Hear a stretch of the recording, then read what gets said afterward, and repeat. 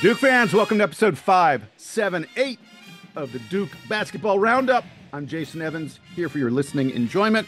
It is time for us to look ahead to the weekend. The Blue Devils taking on Notre Dame, going on the road again in the ACC, someplace that Duke has struggled so far. Joining me, as always, Donald Wine. Donald, how you doing this fine afternoon? Doing pretty good. It's been a busy day, but I'm looking forward to the weekend because I love when Duke basketball plays the weekend. And Jason, this is the start of like a nice stretch, I think, for the rest of the year. For the rest of the regular season, Duke plays on a Saturday, which I love. That means every Saturday is sorted for me for the next 2 months. I love it. I love it. Hey, and folks, joining us as well, special guest, JJ Jackson of the Locked On Blue Devils podcast. JJ has interviewed Donald and I on numerous occasions. It is time for us to return the favor. We're bringing JJ in. We're trying to mix in extra voices here since Sam's unfortunate retirement from being a part of the DBR. And JJ is going to be one of those voices that we bring in every now and then. Buddy, JJ, welcome to the Duke Basketball Roundup. Thank you guys so much. I've been listening to DBR for, I can't even tell you how long I've been going after this. And the number of times that you guys have been on the Locked On Blue Devils podcast have been great conversations previously. So thrilled to be here this time on your home field. And let's have some fun.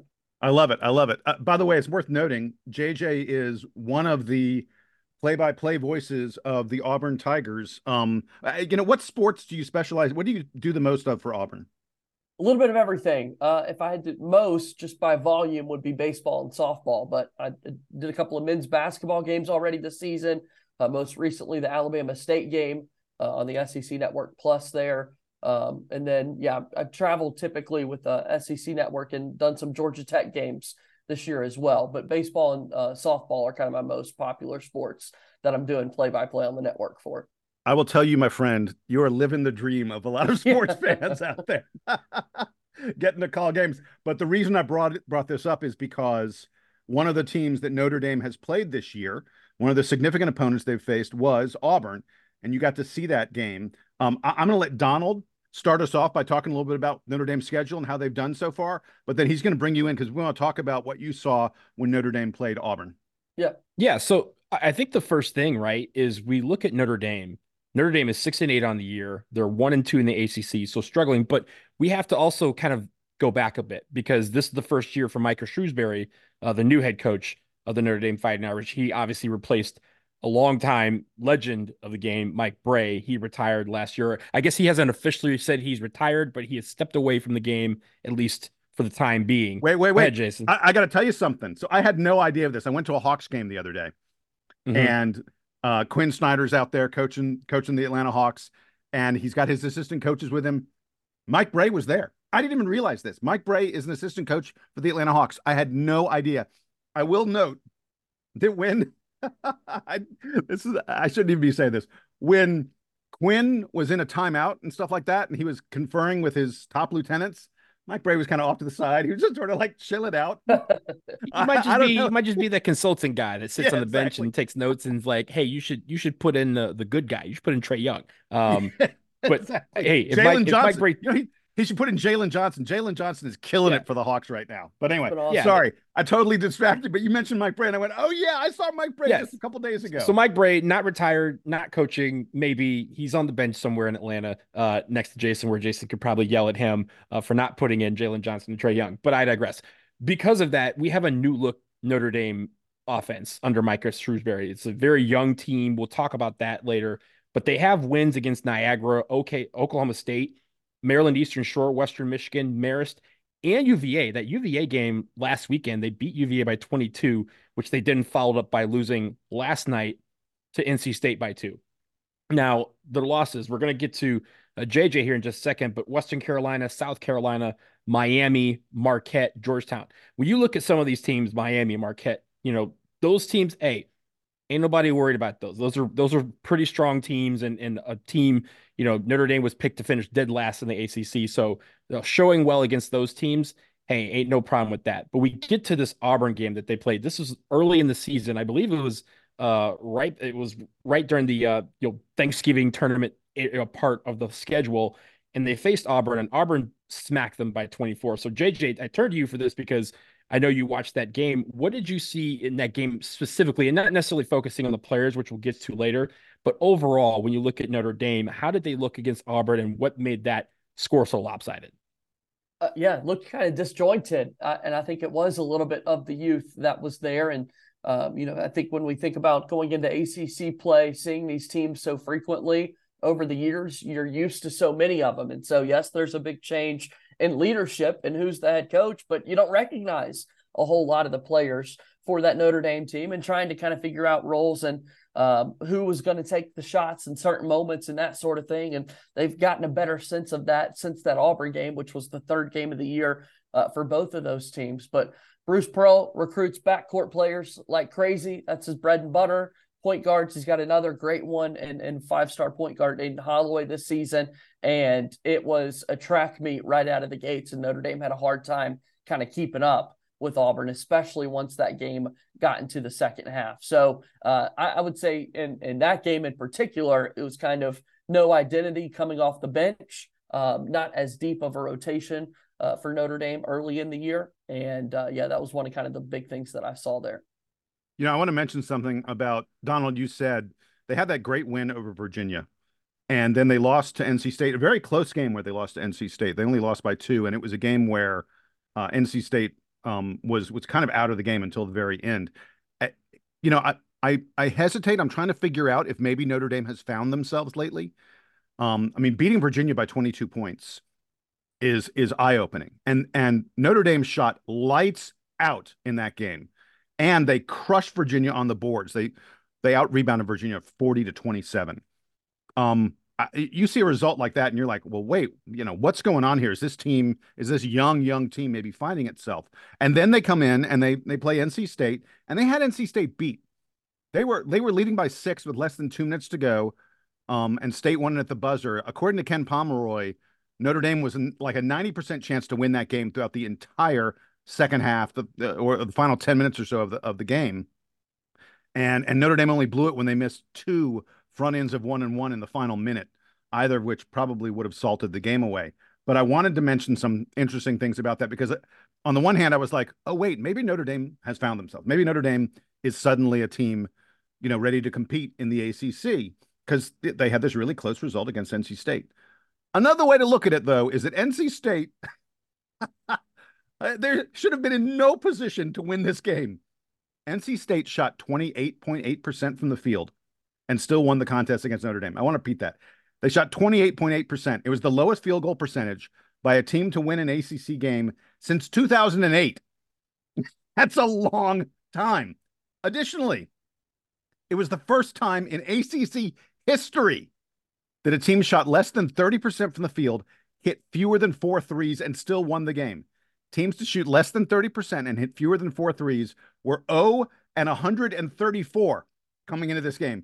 So before we start going, oh, wait, maybe Notre Dame has found something, maybe it's a bloody miracle that they couldn't beat NC State as bad as NC State played. And Jason, I think that's a great segue as we end how they've done so far this season, and kind of let me segue you into the metrics. I mentioned those 2 games specifically because it feels like with Notre Dame so far this year, to borrow from the holidays, right? We have some teams where you have to open up the present every single game to see what you're going to get. This feels like every half and sometimes every 10 minutes, you got to open up the gift again or look back into the bag to see if there's something else. Because as we lead into the metrics, you're gonna talk about some of these things that they do well and some things that they do super poorly. But the one thing about this team is this: the reason why we can't really say that they found themselves yet is because they haven't had that many games together as a unit. Out of 362 teams, this team has the 358th least experience, right? It's 4th fewest in number of experience. We have guys that are freshmen that are playing, kind of being thrown to the wolves under a new offense, a new coach. There's a lot of things going on in South Bend that they need to work through as a unit, and they're kind of doing it as a baptism by fire in some of these games, because some of these games they have no business losing. Some games, like you mentioned, they figure out a way to put it together against UVA, and then they turn right back around and kind of lose the plot and lose the game against NC State. So I leave that with you because I know when we talk about some of these metrics, we have to focus on the fact that this team is super inexperienced. And might be the most inexperienced team that we face all year. Oh yeah, almost certainly. As you mentioned, they got a 9-man rotation. 4 of them are freshmen, 3 of them are sophomores. The only senior is like a backup big man who doesn't play all that much. This is a super young team, and they can be pushed around a little bit. Of their top 6 guys in terms of minutes played, none of them weigh more than 210 pounds. So they're young, they are slender, they're not going to be super physical. Let's get to specifically to the analytics, though. They are number 166 in Ken Pomeroy's rankings.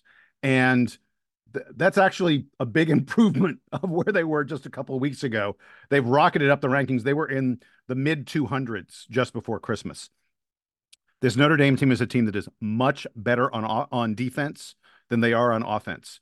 Their offense is super inefficient. They're ranked 291st on offense. They're 65th on defense. That's decent, but they're 291st on offense. It's just abysmal. So you want to know the reasons? They're a horrible shooting team. I mean, terrible. They hit less than 50% of their 2-point shots. They hit less than 29% of their threes. Yeah, they are 325th in the country at 3-point field goal percentage. And here's the crazy thing. They just keep firing away from threes. Almost 45% of their shots come from behind the arc, even though they aren't hitting them. You can't even hit 30% of them. Shooters shoot, Jason. That's the mantra. Yeah. I don't know if that's the best idea if you're hitting 28.5% of your 3-point shots. Wow. You know what else? This is a team that commits a ton of turnovers. They commit turnovers on 20% of their possessions. And by the way, most of those turnovers are the sloppy, non-steal kind. Like, this is not a team where you steal the ball from them a lot. This is a team where they pass the ball around the perimeter a lot, and they eventually just throw it out of bounds or something like that. It is ugly for them out there. They are 328th in the country. Again, 350, 360 teams in the U.S. They are 328th in the country in what's called non-steal turnovers. That means a turnover that you cause yourself, not that the other team causes for you. That is really bad. And as a result, I said, of them passing the ball around a lot, doing a lot of dribbling, not taking shots, they are really, really slow. Their pace of play is phenomenally slow on offense. And it makes for kind of an ugly, frankly, kind of boring game. All right, let's get to the defense, though, because that is their strong suit. They're good defensive rebounding team, not great, but they're pretty good. They don't block a lot of shots, but they do a nice job of contesting your field goals. This is a team that's sort of going to get a hand in your face and make you earn it on defense. And as a result, teams only hit about 46% of their 2-point field goals against Notre Dame. And that is the best thing that Notre Dame does. Notre Dame prevents you from getting good looks. And they also don't put guys in the free throw line. So, like I said, this is a team where you're going to have to earn it against them. Ken Pomeroy says that this is a game that Duke's probably going to win 74-61. He's got 13 points. I'll be really honest. I kind of feel like we should expect Duke to do better than that against Notre Dame. Unless Notre Dame is really, really successful at holding down Duke's shooting percentage. Like I said, NC State just had a game at Notre Dame where they only hit 28.8%, and they couldn't even hit 4 3-point field goal attempts. Unless Notre Dame is successful at forcing Duke into a game like that, I feel like the Blue Devils are going to, you tell me it's a 20-point win, I'm not surprised. No, I think that's totally fair. I think when you look at those numbers alone, the fact that Notre Dame's defense has been so strong this season, forcing teams to not shoot so well, it feels like this could be a game in which the Duke offense once again continues to kind of separate themselves as one of those top teams in the ACC so far. Hey, JJ, let me ask you, because this is a road game. Yeah. Duke has struggled on the road already. We've only played true road games. We've lost both of them. Talk to me a little bit about, what you're seeing. What's going on with teams struggling so much? I guess it's not surprising. Teams are better at home than on the road, but it's been really stark this year. Yeah, it really has. I talked about this with Connor O'Neill from Devils Illustrated on the Locked On Blue Devils podcast throughout the week. But so far, we've had 2 kind of go-throughs of ACC play. The one very early in December where Duke has that Georgia Tech game. And then we had kind of the Tuesday and Wednesday assignment of games that took place this week. And the road teams are 5-12 so far to start the season. And guys, two of those wins are the NC State win that we're talking about over Notre Dame earlier this week. NC State also had a win against Boston College back in December, a game that went to overtime. So North Carolina had a victory against Pittsburgh. They've never beaten Pitt under Hubert Davis before. So yeah, it's been really, really hard for road teams to win in the league so far early in the year. And for Duke, we saw this season, Arkansas, Georgia Tech, back-to-back road games, and no wins for Duke during that stretch. Now Duke's got this stretch of at Notre Dame, at Pittsburgh, before coming back home next weekend on Saturday. So I think with the younger team, kind of the emphasis there is staying locked in, understanding that you might have tough shooting nights, and still trying to fight until the very end. We've seen great second halves from this Duke team. So in a lot of ways, I wouldn't be surprised if it was a slower start for Duke, given the road struggles, given, hey, this is a Saturday game. I think Notre Dame's going to be pretty ramped up to have Duke in town. But then come the second half, we might see Duke separate themselves once again. And this is why I think this is an important stretch for Duke this next week and a half, when you think about these two games that we have coming up that are on the road. And then you come back to Cameron next weekend. But when you look at it, just think about the first couple months of the season so far. Duke has left the state 3 times. They've lost 2 of them, and the third one was to New York, which is basically going home, right? That's Durham extension, right? And I think when it comes to a lot of teams, they've been on the road, and even Notre Dame has been places. They've done the road trip logistics, the routine, and walking into a gym where they know that there's maybe 20 people in the corner that are rooting for them, and that's it. When it comes to this game, we're going to the Joyce Center, which has traditionally been a place that we don't play well in. And we have to go against a team that is brand new with a lot of inexperience and has all these things that Jason just mentioned in the metrics that go against them. But they have one factor in that this is their Super Bowl. This is their game that they are going to be jacked up for. And this team, this Duke team right now, needs to learn how to win on the road, specifically for the fact that every single gym they're going to go into, it's going to be that other team Super Bowl for the most part. Every team that we face on the road has us circled on their calendar. All of a sudden, this team that shoots terribly might shoot 45, 50% from 3. This team that can't rebound gets rebounds. This team that can't steal the ball to save their life will have 8 steals in the first 5 minutes because they want that momentum. We saw that against Georgia Tech. We saw it against Arkansas. We have to understand that the slow starts that we have been kind of plagued with over the last month, even in the games that we played well in, we have to curtail that on the road, because monumental momentum just absolutely increases when you're on the road and the home team gets off to a start that nobody expected. We have to think in that mindset, and this team has to think in that mindset when we enter the Joyce Center on Saturday, that, hey, Notre Dame's going to take their shot immediately. They're not going to wait, because they know the longer that they don't get that shot and they don't land that haymaker, the more opportunities we have to knock your opponent out. They're going to try and go for that shot right off the jump, just like any undercard boxer would do, because nobody cares about the 12th round knockout. Everyone loves the first round knockout. If you can knock them out early, then we can have some smooth sailing and then try to incorporate some things. So I'm interested to see how this team starts. That's going to be the most important part of this game. But you're right. The struggles on the road give you pause and make it where this game feels a little more important. The one thing I'll say about that is this is a Duke team that has more experience than many Duke teams we've seen lately. And they've been through the ACC wars. Guys like Tyrese Proctor, Kyle Filipowski, Mark Mitchell, certainly Jeremy Roach, guys like Ryan Young. These are guys who understand what it takes to win on the road in the ACC. And I think that maybe sets them apart a bit from some of the other young Duke teams who have struggled in recent days. Guys, we're going to take a quick break. When we come back from the break, we're going to talk specifically about some of the players on Notre Dame that we need to be on the lookout for. And I'm going to ask both of you, is it time for Tyrese Proctor to move back into the starting lineup, or do we stick with Caleb Foster? That answer, I should say, after this quick break.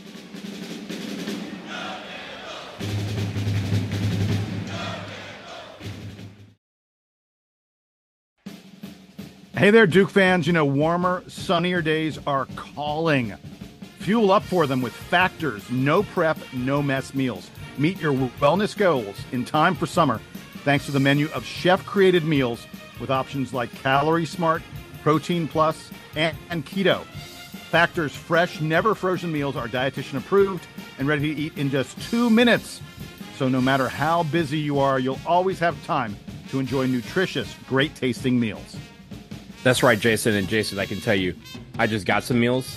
They're fantastic. And the great thing is, like you said, 2 minutes. Mindless work. Pop it in the microwave, do what you need to do, and it's ready to eat. No more cooking, no more cleaning pots and pans. And also, there's a lot of choices with 35 different meals and more than 60 add-ons to choose from every week. So you'll always have new flavors to explore. All right, so head to factormeals.com/DukeBB50. Use that code DukeBB50 to get 50% off your first box plus 20% off your next month. That's code DukeBB50 at factormeals.com. Get 50% off your first box, 20% off your next month while your subscription is active. Enjoy Factor Meals from the Duke Basketball Roundup.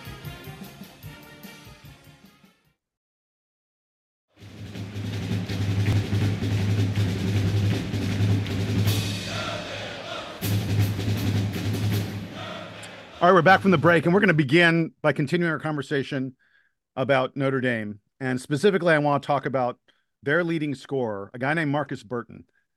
By the way, if you told me in the preseason that Marcus Burton was going to be one of the contenders for ACC Freshman of the Year, my answer to you would have been, who?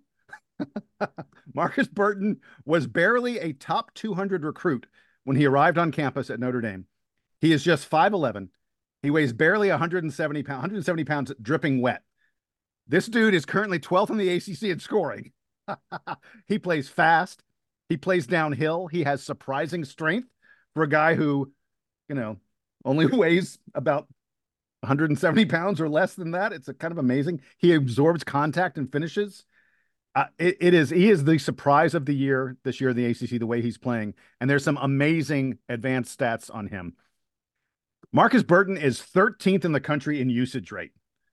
That's outrageous, my friends. Wow. That is crazy. For folks who don't understand, usage rate is like, how often are you the guy who takes the shot or commits the turn, whatever it may be? How often are you the guy who ends the possession for your team?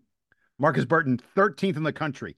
He takes shots on a third of Notre Dame's possessions. He, by the way, gets an assist on a third of the buckets that he didn't take for the rest of the team. Like, if he's on the floor, he's either shooting it or he's the guy passing it to the guy who's making the basket pretty much. 16.1 points per game, this guy averaged. Almost 4 assists per game. He is Notre Dame's entire offense. And again, this is a guy who was barely rated in the top 200 coming into college and is a, totally unknown recruit and not a guy who physically you look at and go, oh yeah, that guy's going to dominate. I'll let either one, Donald, go first. How shocking is this? It's shocking and it's not, right? Because first of all, you're still asking, who is this guy? We can't tell because you can't find him. I think that's one of the strengths to him is that he can run around and you kind of have to look for him. And almost everyone in the ACC has to look down to find him. And by the time you do that, a lot of people don't understand when you're tall. Yeah, sure, tall has its benefits, but when you're going to get someone who's super quick, super fast, and super tiny, the defense can't see them. Now, they may not be able to see over the defense, but it's harder to keep track of someone like that. And then when you let him loose, he's going to the basket. When you said, Jason, he commands their entire offense. Jason, he has taken so far this season, he has taken 202 shots. 202 shots. That is almost 100 shots more than the second most prolific shooter on their team. That is a ton of shots. Like, this man, if he is not shooting, he's basically passing to someone who's going to take a shot. It's him and then everybody else. I will say there is the downside to Marcus Burton being involved in the offense is he's the guy with the ball in his hands most of the time. A lot of that usage rate, Jason, that ends up sometimes those possessions and then turnovers. He averages 4 turnovers a game. Now, that's because he has the ball in his hand most of the time. So you have to figure out a way to stop him. this might be a game for Jalen Blakes again to come in and kind of be that pest and kind of slow him, at least slow him down. Know that he's going to get his points and make it where no one else on the other team on Notre Dame beats you. But this is going to be an opportunity for, I don't know if Tyrese Proctor is going to be on there because, again, you get to a point where Tyrese Proctor might be considered too tall to stay with him. You might have a Jared McCain on him. I absolutely think you're going to see Jalen Blakes when he's in the game, guard Marcus Burton. But it's going to be interesting to see how we do this because after that, I mean, this team is not huge, but it's not short. It's just this guy commands the offense. And when everyone has to be, it's going to be a game where all 5 guys on the floor for Duke have to know where Marcus Burton is because if one of us loses him, that's where he's going to be able to strike and do the most damage. Yeah, I'm thinking about the my fellow DBR loyalists out there who recall a similar conversation that was had earlier in the season prior to the Hofstra game when you guys were breaking down Tyler Thomas, who takes every I shot, love it. every shot for Hofstra, right? And so it's like a similar dynamic here with Marcus Burton, except in Tyler Thomas's case, when he throws it to a fellow teammate, Hofstra is a fine and elite outside shooting team. Notre Dame, not so much. So someone's got to be taking these shots for Notre Dame. It just so happens to kind of be Marcus Burton. And so I think this Duke team's going to be ready for that. They've seen kind of a player who fits the mold, so to speak, of who is kind of this high usage guy. And I think it is a little bit okay to overcommit and help on Marcus Burton drives because you're not as worried about some of those other outside shooters for Notre Dame this season. All right, so are there other players that we're talking about? It doesn't feel like it. This Notre Dame team is like Marcus Burton or bust, pretty much. Well, Jason, I think the answer to that question is, yeah, you might need to know some of their names, right? Like Kerry Booth is going to take shots. J.R. Kashesny is going to take his shots. They're not going to take as much as Marcus Burton, but you have to understand that these guys, Kerry Booth is 6'10". He's a freshman. These guys are going to be playing Duke for the first time. They're going to be jacked up about it. Micah Shrewsbury, his son is on the team. Braden Shrewsbury, 6'3" freshman. He starts. Tay Davis usually starts or comes off the bench. Julian Roper comes off the bench. But these guys aren't going to... I like Tay Davis. He came over from Seton Hall. He's a long player. He's 6'9". He's going to be very important for them. I actually think you could see Tay Davis spending a pretty fair bit of time trying to guard Kyle Filipowski. That's a big, big role for them. Yeah, and I think the answer to that, right? Like, the reason why you bring a guy over from Seton Hall, he has experience, which this team doesn't have. He has at least that Big East physical experience. Expect Tay Davis when he's in the game to at least try to be a little bit physical with either Kyle Filipowski or Ryan Young or even Sean Stewart, just to kind of let them know that, hey, this is not going to be as easy as they claim. But again, when you think about Marcus Burton and the rest of these guys, if Marcus Burton's going to get his 16 points, that's cool. But you do not want to have one of those other guys go off. And again, you don't want someone to gain the confidence that they can get like they did in UVA, where, like you said, everybody started making buckets. We can't have that against Notre Dame. We got to make sure that if we're going to have someone go off and do something, it's Marcus Burton, and we keep the rest of this team at bay because top to bottom on paper, we are better than this team. But at any given day, again, when someone's entering their Super Bowl, they're playing in a game that they are going to be elevated mentally, physically, emotionally. We have to match that intensity when we come out there. JJ, I want to throw a question to you, and I teased this earlier. The question is it time for Duke to move Tyrese Proctor back into the starting lineup and bring Caleb Foster off the bench as the sixth man, the way it was early in the season? On the one hand, I'm going to set it up for you this way. On the one hand, I think it's easy to go, yeah, of course. I mean, the notion that Tyrese Proctor, a guy who's potential lottery pick, starter all of last year, starter until he got hurt all of this year, of course you put him back in the starting lineup. On the other hand, it is worth noting, and I don't know if it's the fault of Tyrese Proctor or not. You can get into that debate, and that's what I guess we're about to do. But the Duke offense has been running pretty nicely without Tyrese Proctor. In fact, you can make a pretty good argument that Duke has been playing better offensively without Tyrese Proctor, running the game more through Jeremy Roach, more through Jared McCain, and a lot more through Kyle Filipowski than when Tyrese Proctor was the starter. So, JJ, who you got in your starting lineup today?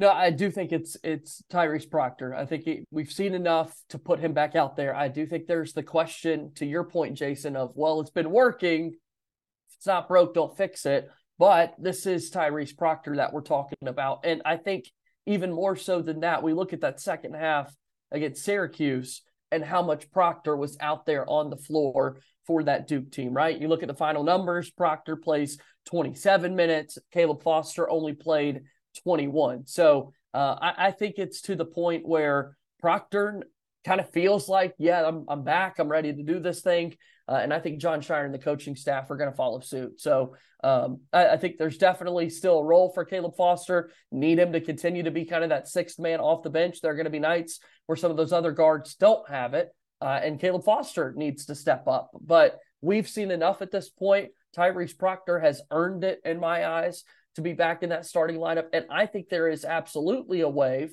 for this Duke offense to continue to excel with Proctor at the helm, because I think, and we'll get to this, there are other reasons for that offense excelling. And I think that's Jeremy Roach and Jared McCain getting more comfortable in the backcourt for Duke so far this season. I think this is a difficult question, more difficult question to answer than we all realize, because you are asking the question of, does someone who does not deserve to be benched because he got hurt re-enter the starting lineup in favor of someone who has played well and has not earned or has not deserved to be put back on the bench because of his play, right? That this is about what is the major focus of what we want to do here and how we want to run this offense. And I think Tyrese Proctor, the last couple of games, as JJ mentioned, has been steadily upticking his number of minutes to show that, yes, I can go, 30 minutes if I need to. I can go 35 if I need to. I'm ready, at least health-wise, I'm ready to go. Now it's about matchups.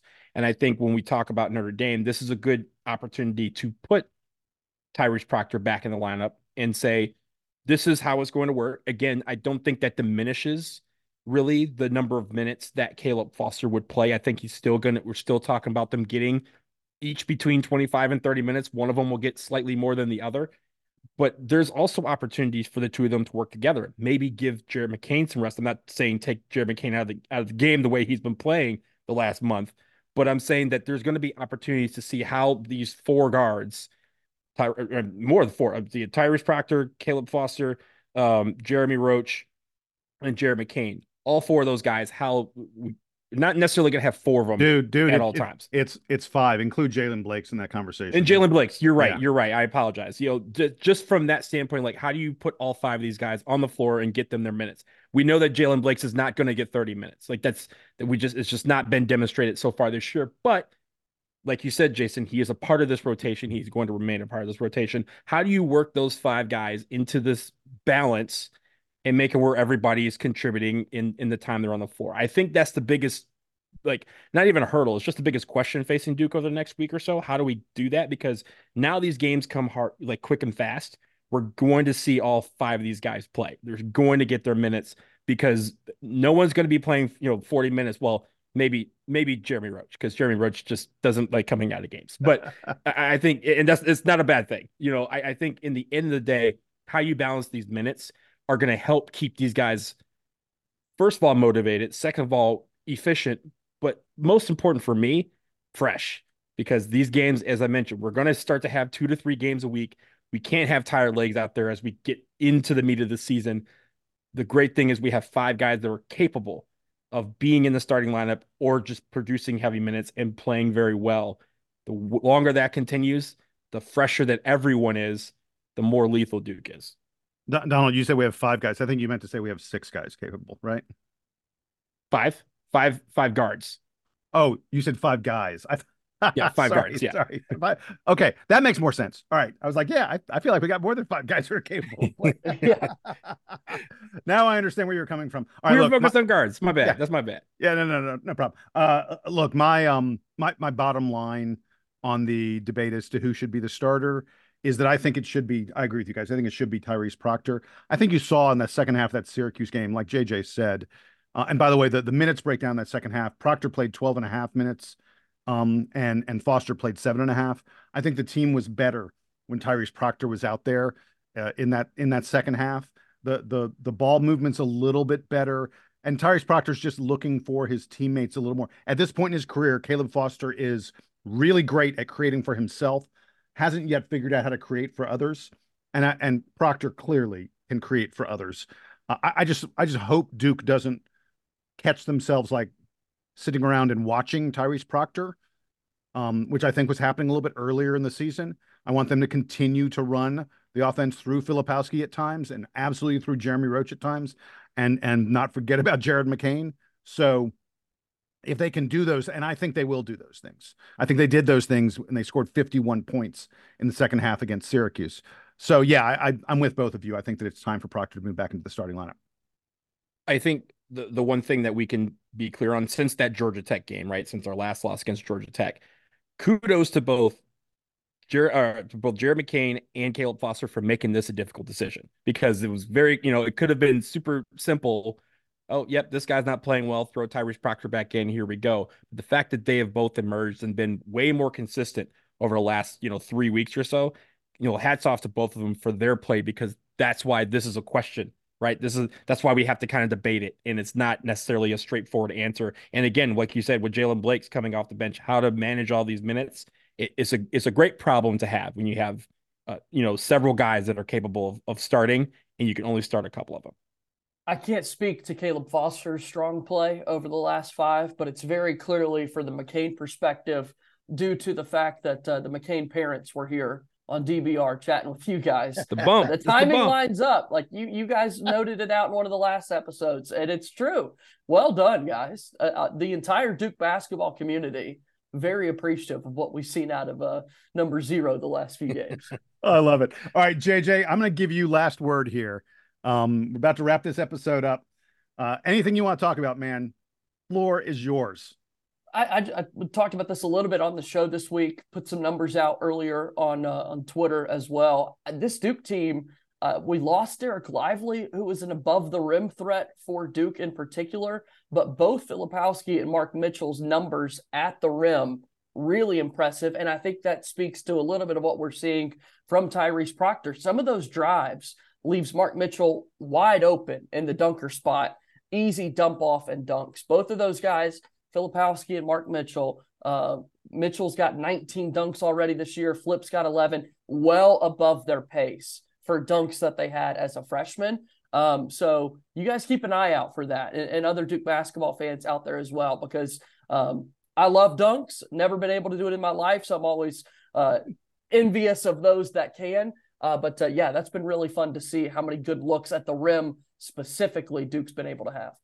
The analytics folks will tell you that the dunk is a high percentage shot, so I like it.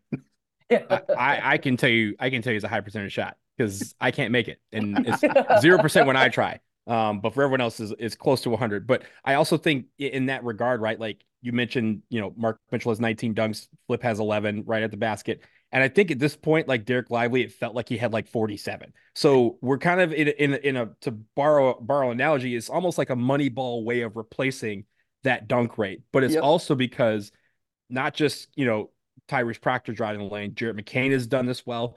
Even Kyle Filipowski, when he gets the ball, we saw a couple of dimes that he had. We have great passers in the lane. I think that's the key, is once we have the ball moves faster than a person can. So if someone's in the right spot, you get on the ball, the defense cannot rotate in time. And in most cases, they're just looking up to watch you dunk the ball. So I think that's the key here, is that we have guys, once they get in the lane, they've learned to be a triple threat, even with the ball on their hands.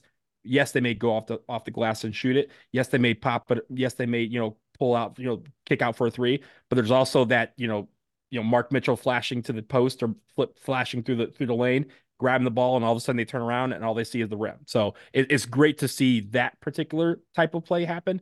Love to see it continue, because that, again, is going to make us even more dangerous. And for context to Duke fans out, Derek Lively had 54 last season. Mark Williams the year prior was like well over 70. So no one individually is near that, but still finding ways to get those looks, I've been really impressed with. I think it also individually for Flip and the 2-hip procedure, but also Mark Mitchell, what he's done kind of in the weight room and Duke's strength and conditioning staff, the explosiveness of all of these guys taking an uptick a little bit. Mitchell had a lot of dunks against Syracuse. I wish I knew that. Yeah. I think it was probably 4 or so, 4, at least. Yeah. Yeah. I was trying to remember all of them. All right, JJ, before we go, tell everyone where they can find you, because folks, if you're not listening to the Locked On Blue Devils podcast, you're missing out on something. Absolutely. Thanks for the opportunity to give a shout out to the hard work that I'm doing. And I can't do it without you guys appearing every so often. And we're going to have to bring you guys back on here in the next few weeks once again to have those conversations. Locked On Blue Devils available wherever you get your podcasts and also streaming on YouTube. So you can watch the show each and every day. There's a Locked On podcast specific to your favorite team out there somewhere, a really large streaming platform that we've got. So go check us out, and really do appreciate people going to listen and leaving 5-star rating and reviews and that sort of thing. So thanks for the invite today, guys. Absolutely. And I want to point out again, JJ does this every day. Donald and I think we're up to about 3 or so episodes a week on average. JJ, man, I can't believe you're popping out one of these puppies every day. That plus, as you mentioned, he's done a lot of the play-by-play on the Auburn side. Like he has like me, he has a whole other world that he dabbles in. You're one of the hardest working people in this biz, man. We appreciate you. I appreciate that, guys. Thanks. That's going to wrap it up here in the latest edition of the Duke Basketball Roundup. Again, thanks to our buddy JJ Jackson for joining me and Donald. That's it for us. Time for the Duke Band. They're here to play us out and take us home.